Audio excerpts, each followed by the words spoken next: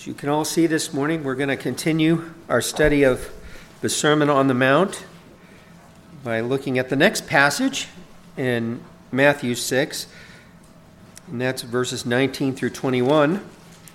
You recall that in trying to teach the difference between the kind of righteousness that those who are members of Christ's kingdom possess and the righteousness of the scribes and Pharisees, which consisted in a great deal of hypocrisy and appearing to be righteous when inwardly they really weren't, Jesus gave us a few examples about how they prayed to be seen by men, they gave to be seen by men, they fasted to be seen by men, and in doing so they were seeking earthly reward rather than heavenly reward.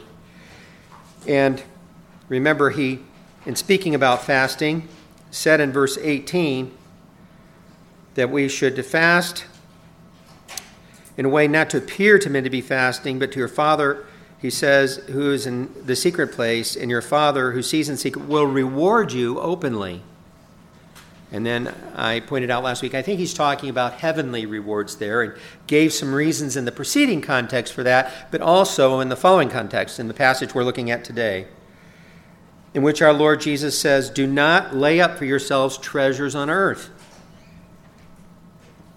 where moth and rust destroy, and where thieves break in and steal, but lay up for yourselves treasures in heaven, where neither moth nor rust destroys, and where thieves do not break in and steal.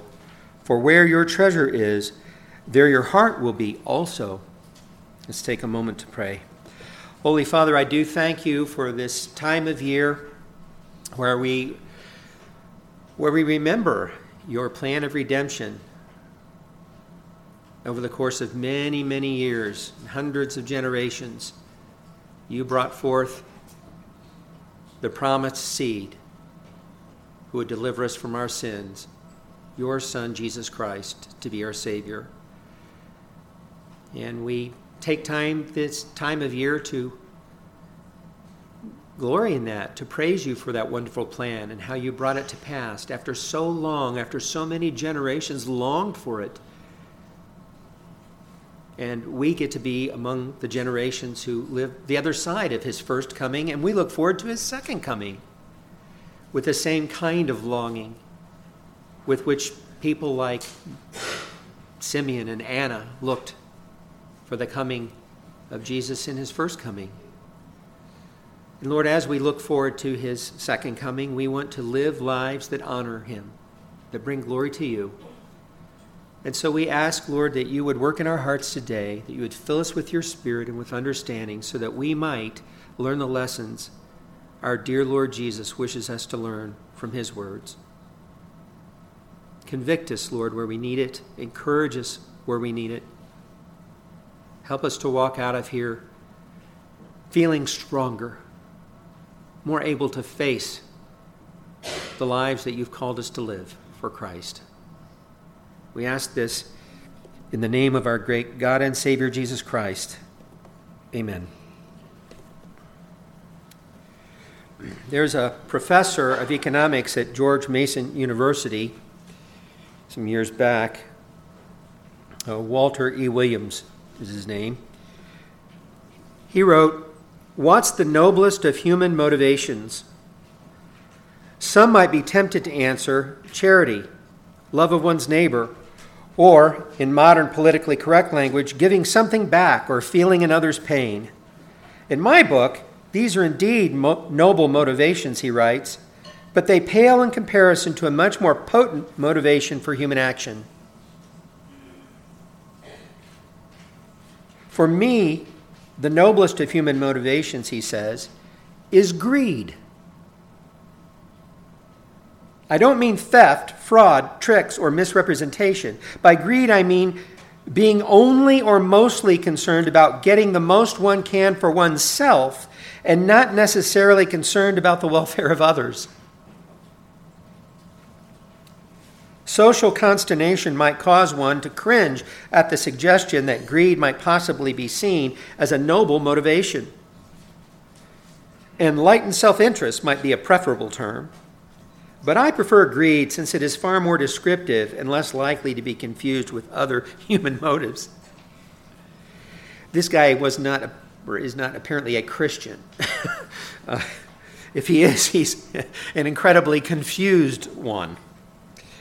But Professor Williams illustrates just the kind of warped thinking that affects so many in our culture who aspire to what is often called the American dream. It's just this kind of thinking that was around in the first century. It's always been around. And it's the kind of thinking that our Lord Jesus is challenging in the passage before us this morning. He leads us to think hard about the kind of treasure we're actually seeking in this life. And he challenges us to think about the kind of treasure we ought to be seeking instead.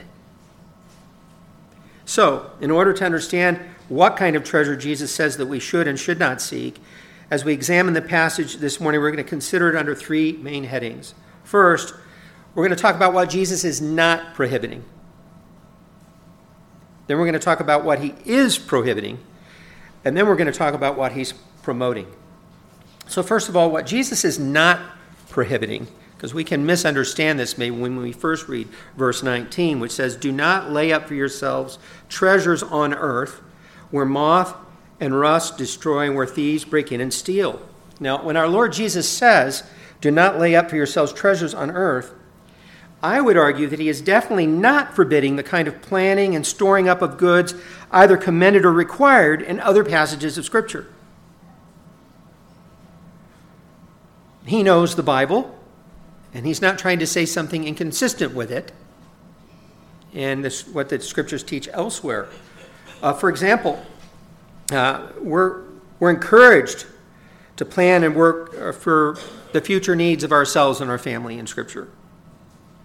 As Proverbs 6:6-8 says, "Go to the ant, you sluggard." Now, obviously, here Solomon is talking to the person who's lazy and doesn't want to work hard, right? He says, "Go to the ant, you sluggard. Consider her ways and be wise, which, having no captain, overseer, or ruler, provides her supplies in the summer and gathers her food in the harvest."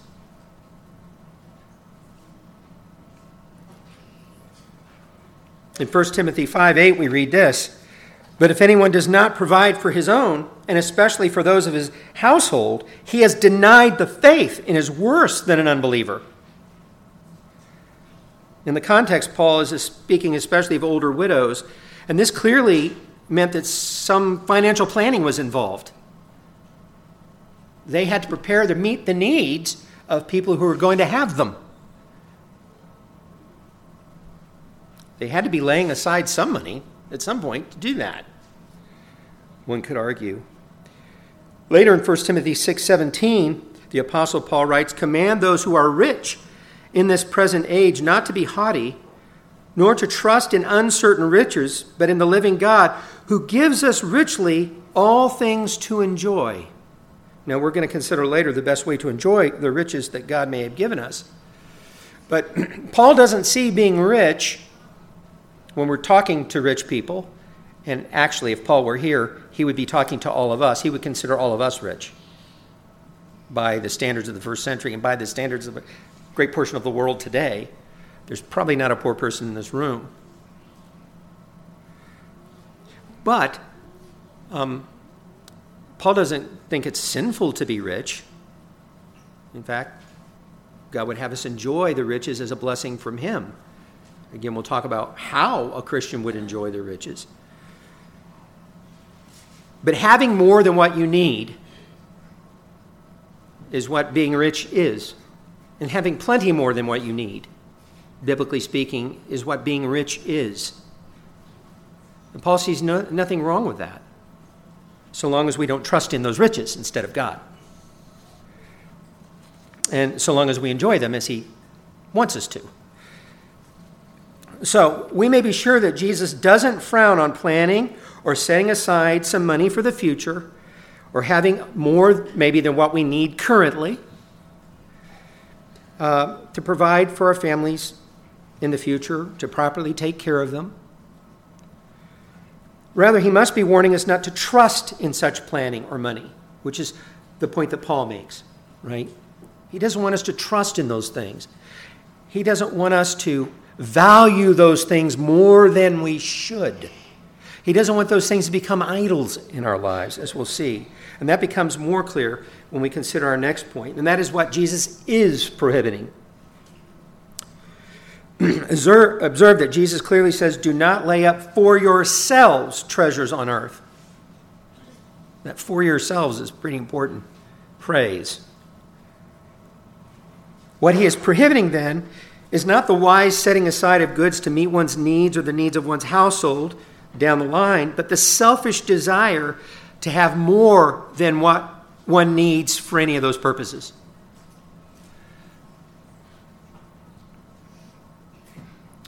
This point is further emphasized by his use of the Greek word thesaurus, which is translated treasures here in the New King James Version. And interestingly, it is the same word Matthew used earlier in the gospel to describe the gifts brought to Jesus by the Magi.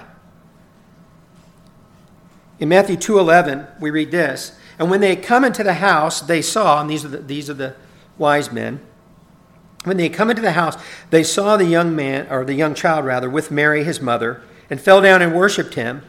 And when they had opened their treasures, that's the word, thesaurus, they presented gifts to him, gold, frankincense, and myrrh, the three of the most valuable things on earth at the time, right? This is also the word that Jesus himself later used in one of his kingdom parables in order to emphasize the great value of the kingdom of heaven.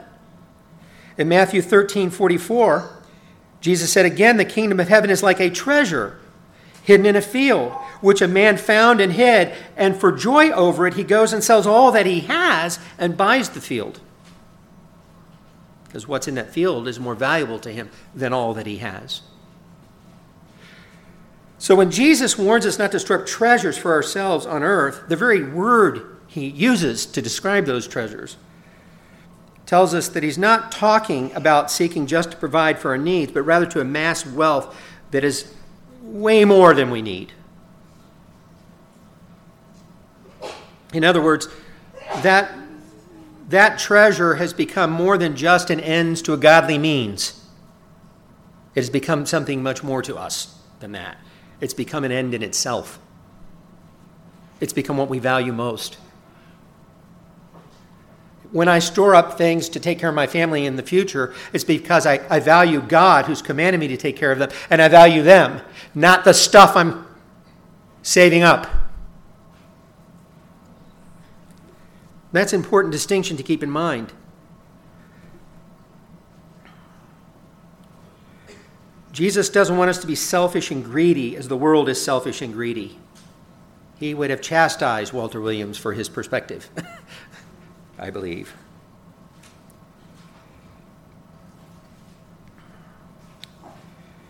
However, Jesus not only emphasizes that such a focus on earthly wealth is selfish and greedy, but also that it is ultimately pointless.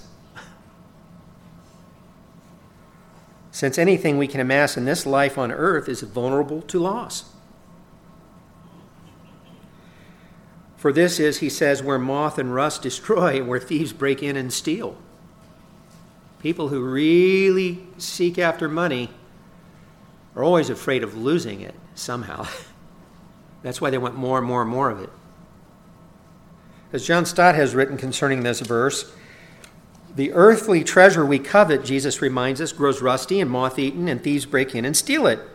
The Greek word for rust actually means eating. It could refer to the corrosion caused by rust, but equally to any devouring pest or vermin. Thus, in those days, moths would get into people's clothes, rats and mice eat the stored grain, worms take whatever they put under the ground, and thieves break into their homes and steal whatever they kept there. Nothing was safe in the ancient world. And for us moderns, who try to protect our treasures by insecticides, rat poison, mouse traps, rust-proof paints, and burglar alarms, it disintegrates instead through inflation. Some of us are experiencing that right now. And devaluation or an economic slump. Even if some of it lasts through this life, we can take none of it with us to the next. Job was right. Naked I came from my mother's womb, and naked I shall return. To the words of Job, we could add the warning of the Apostle Paul when he writes in 1 Timothy 6:7, for we brought nothing into this world, and it is certain we can carry nothing out. Kent Hughes offers the following illustration to help drive home this point. He writes, an old miser called his doctor, lawyer, and minister to his deathbed. Now, for our young people here, a miser is someone who greedily saves lots and lots of money and doesn't want to share it with anybody. That's a miser, okay? So our kids can understand this. An old miser called his doctor, lawyer, and minister to his deathbed. They say you can't take it with you, the dying man said, but I'm going to try. I have 3 envelopes with $30,000 cash in each one. I want each of you to take an envelope, and as they lower my casket, throw in the envelopes. Each man tossed in his envelope as requested. But on the way home, the minister confessed, I need the money for the church, so I took out $10,000 and threw only $20,000 into the grave. The doctor said, I too must confess, I'm building a clinic, so I took out $20,000 and threw in only $10,000. The lawyer said, gentlemen, I am ashamed of you. I threw in a personal check for the whole amount. Now, this humorous story illustrates well the point that both Job and Paul were making, namely that we can never take our earthly wealth with us when we die. In fact, Paul's discussion of this matter deserves to be considered more fully, so we're going to go back to 1 Timothy 6. And I'm going to read first verses 6 through 10. And he's warning Timothy, as a minister of the gospel, not to allow money to become a motive for what he does. But service to the Lord, godliness should be what he's after. And so he says, now godliness with contentment is great gain. For we brought nothing into this world, and it is certain we can carry nothing out. And having food and clothing, with these we shall be content. But those who desire to be rich fall into temptation and a snare, and into many foolish and harmful lusts, which drown men in destruction and perdition. For the love of money, and that's the issue, the love of money. Remember before I said setting aside things because you love God and love your family and you want to take care of them as he has told you to is not the same thing as the love of money. He says, for the love of money is a root of all kinds of evil, for which some have strayed from the faith in their greediness and pierced themselves through with many sorrows. And later in verse 17, Paul continues, command those who are rich in this present age not to be haughty, nor to trust in uncertain riches, but in the living God, who gives us richly all things to enjoy. Now, how does a rich person enjoy the wealth that he's been given? Paul doesn't just leave that hanging in the air. He goes on to say, let them do good,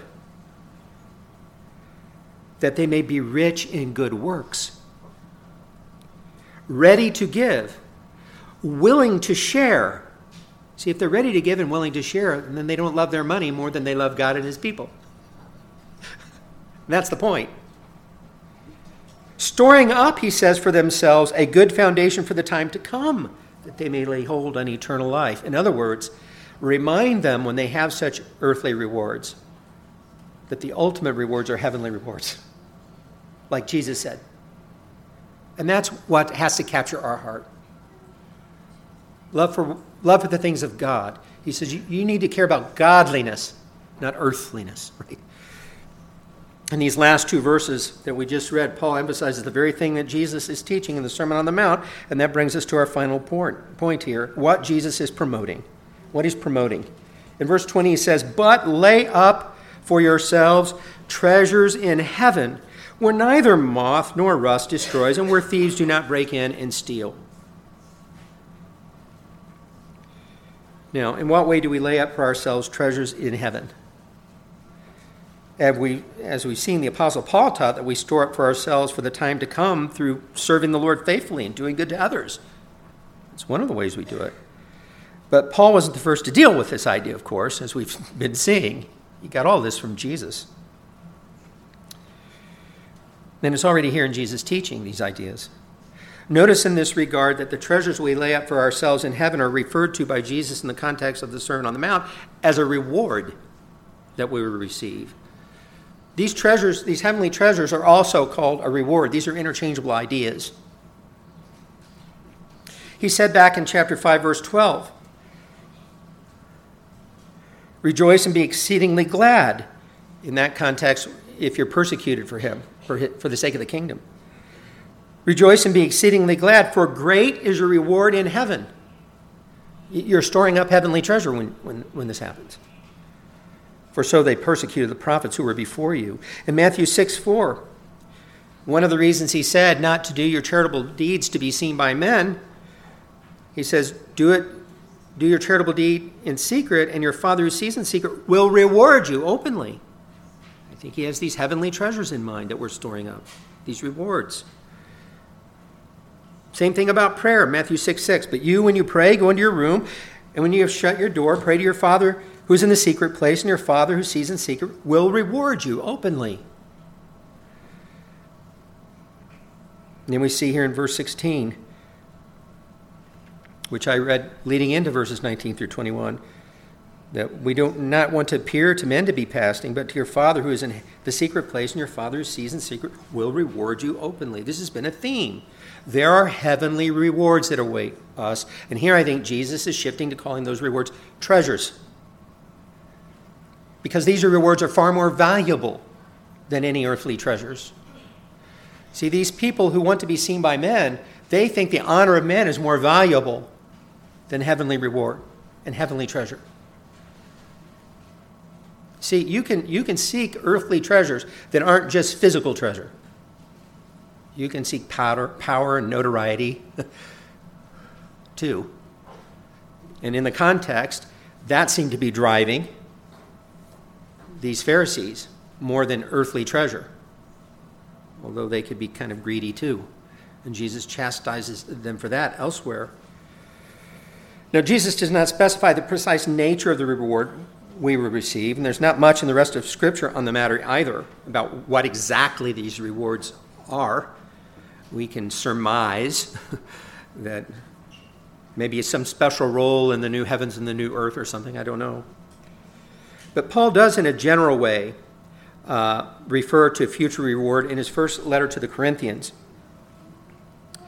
And so I'm going to read 1 Corinthians 3, verses 8 through 15, to get a little more light on this issue of rewards. And he doesn't say precisely what they are, but he does indicate that they can be lost. He says, beginning in 1 Corinthians 3, verse 8, and this is in the context of, remember, in Corinth, many people had come there. Paul had planted the church there originally. But other people, Peter had come through and preached, and Apollos had come through and preached, and there were factions starting amongst the people in the church at Corinth. And some of them were saying, I'm of Peter, and some of them saying, I'm of Apollos. And then the ones who were trying to be more spiritual than the others saying, well, I'm of Christ. But Paul kind of chides them too for not really meaning that, just wanting to sound more spiritual, because he criticizes them as well as the rest. But that's what's going on here. And Paul's trying to give them a proper perspective of how to view the different roles than he and these other preachers, ministers have. And so he says, now he who plants and he who waters are one, and each one will receive his own reward according to his own labor. For we are God's fellow workers, and you are God's field, you are God's building. According to the grace of God which is given to me as a wise master builder, I have laid the foundation, and another builds on it. Peter or Apollos, right? Or any other ministers. But let each one take heed how he builds on it. For no other foundation can anyone lay than that which is laid, which is Jesus Christ. Now if anyone builds on this foundation with gold, silver, precious stones, wood, hay, straw, each one's work will become clear, for the day will declare it. And here he's speaking of the day of the Lord in the future. Because it will be revealed by fire, and the fire will test each one's work of what sort it is. If anyone's work, which he has built on it, endures, he will receive a reward. If anyone's work is burned, he will suffer loss, but he himself will be saved, yet so as through fire. Now here, he's talking about rewards in connection with ministry. Serving Christ in the church in a way that you seek to build up the church. And this applied in that context, especially to their leaders who are preaching the gospel, but it applies in general to everyone who's a member of the body of Christ, whose job it is to help to build up the body of Christ, to build up the church. And he uses this figurative language. We can build appropriately, as one should build on the foundation of Jesus Christ, with precious stones. What would those precious stones be if you're building on the foundation, which is Christ?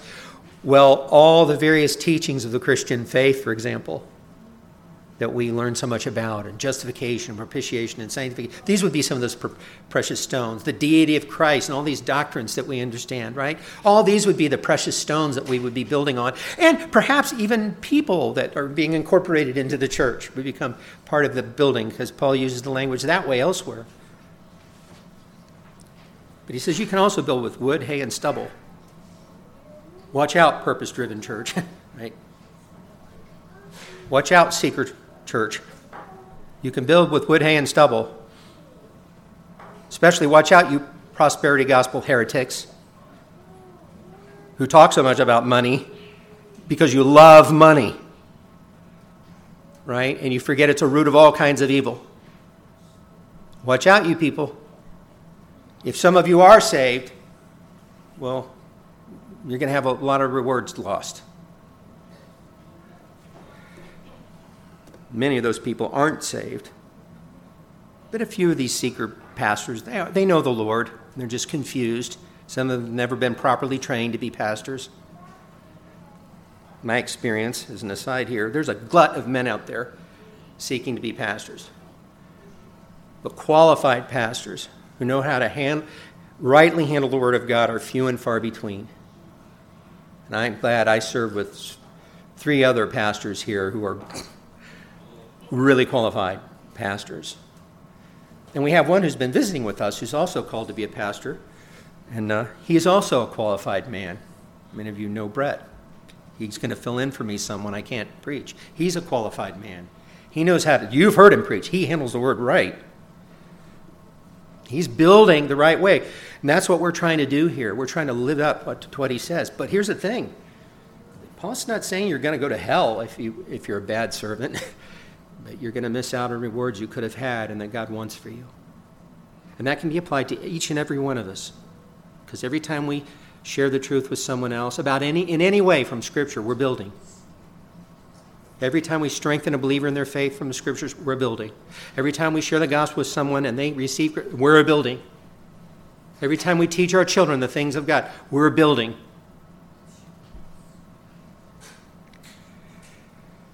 So again, Paul speaks of a reward for believers quite apart from the issue of their salvation, which is not in doubt, even if a believer may lose many rewards.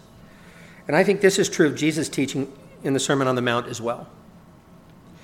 Since throughout the passage in the Sermon on the Mount, Jesus has been referring to those who are already believers and thus already know God as their heavenly Father. Remember, this is directed mainly at his disciples, even though the multitudes are listening in. For example, in the preceding context, he taught his listeners to pray, "Our Father in heaven, hallowed be your name." Now, he didn't mean those who weren't believers, whom he later called children of the devil. And he said, your father is the devil. John chapter 8, I believe. We've already seen the preceding verse that our Lord had just said, do not appear to men to be fasting, but to your Father who is in the secret place, and your Father who sees in secret will reward you openly. He's talking to people who are actually children of God and who are in the kingdom. And he's warning them about loss of rewards. And so we're not surprised that when we read what Paul said in 1 Corinthians 3, that's the same mentality. You're saved, but you can still lose rewards. But there are many things which compete for the love of our Heavenly Father. Money can be one of them. And there are things which can distract us from the life we look forward to Him, with Him, in heaven, in eternity. Someone has once said, treasures in heaven are laid up only as treasures on earth are laid down. And that's true whether it's money that's become too much of a treasure to us, or whether it's the honor of men. You got to lay that down. You can't be like the scribes and Pharisees. You can't be like the hypocrites. You got to lay that down to take up heavenly treasures. You can't hold both. You got to drop one to pick up the other.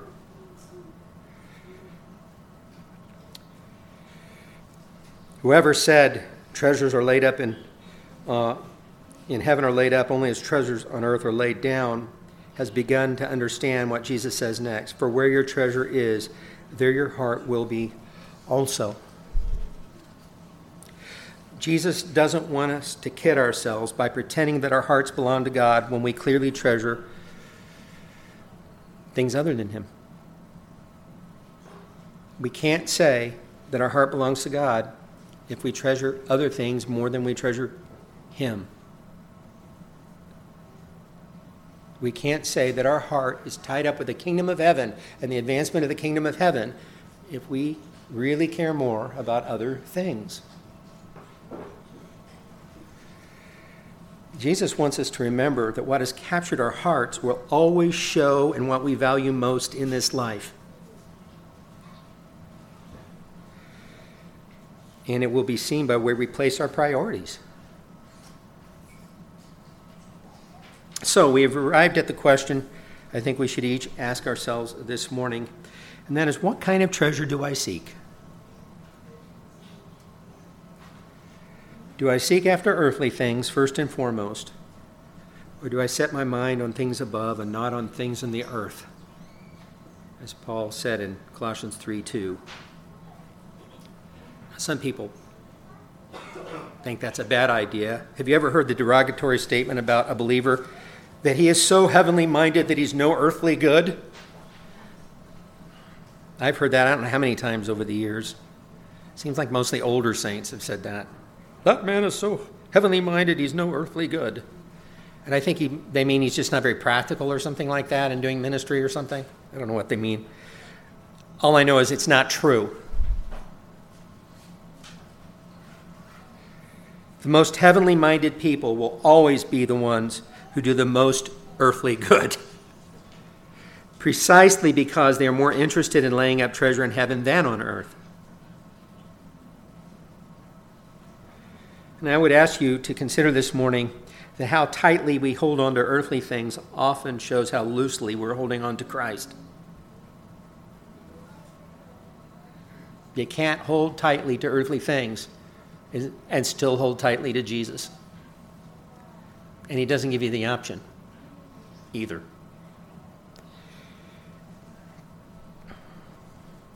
As we'll see later on in the Sermon on the Mount, He makes a very clear point of saying you cannot serve both God and money. You have to pick one. We could say in the larger context, you can't serve both God and other people. You can't be more concerned with what other people think than what God thinks. You got to pick. And this is a good thing to remember these days, because that's a thread running through here, remember. They desire to be seen by men, to be approved of men. And there are too many believers like that today. I'll give you an example or two before I close. Those who are promoting the idea of being a gay Christian. We're supposed to love people and accept them. So we'll just fudge on that. In order to what? Appear to be more loving. I saw an interview with Rob Bell, who's a heretical, I won't call him pastor because I don't think he qualifies, a heretic teacher. And he was saying things like, well, we've got to get with the times. People don't believe this way anymore. And we're pushing people away from the church by taking a strong stand against homosexuality. He may as well just come out and say, I care more about what these people think than I care about what God says and thinks. Because that's the truth of the matter. And he's so blind, I doubt he can even see it. And there are none so blind as those who refuse to see. And he's probably one of them. I could name some more names. And I'm not one of those who's afraid to do that. Paul would name people like Alexander and Hymenaeus, and John would name Diotrephes, who loved to have the preeminence among them. And we have men out there like that should be named. We should be aware of them. There are all kinds of people out there professing to be ministers of the gospel who care mostly, if not completely, only about what others think than about what God thinks. And they will not take a firm stand on anything. They value earthly treasure, not heavenly treasure. And that's the long and the short of it. They're frauds. And we should beware of them. So I guess I'll go on seeming unloving to the world around me when I try to lovingly correct them for these kinds of sins. And they'll hate me, and they'll despise me, and they'll be mad at me because I don't care what they think, like they want me to care what they think.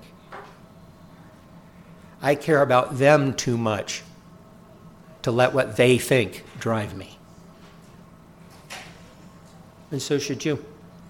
These are some of the ways we can apply, in principle, the kinds of teachings that we're hearing this morning. Let's close with a word of prayer. Holy Father, I hope that I've been able to make some good points and some applications for how we think about these issues. Lord, help us. Forgive us, I pray. We're in the areas in which we've been a little too wishy-washy, or we've clung a little too tightly to some earthly things. There are some people in our church that are much more well-to-do than others, and we don't resent that, and we don't look down on that, and we don't think that they're failing to be in the ways that Jesus talks about, or Paul, because they love you more than they love the stuff you've given them. And it shows in the way they live. And so we're thankful for that. But all of us can fall prey to caring too much about earthly things. And so forgive us when we do, I pray, Lord. And encourage us. Encourage us as we leave here today to just strengthen our resolve to hold tightly to Jesus and let go, or be willing to let go of, at least, so many of these worldly things around us. You don't call us to give away all that we have. We should at least be willing to, if you call us to. So help us to at least have that mindset, I pray.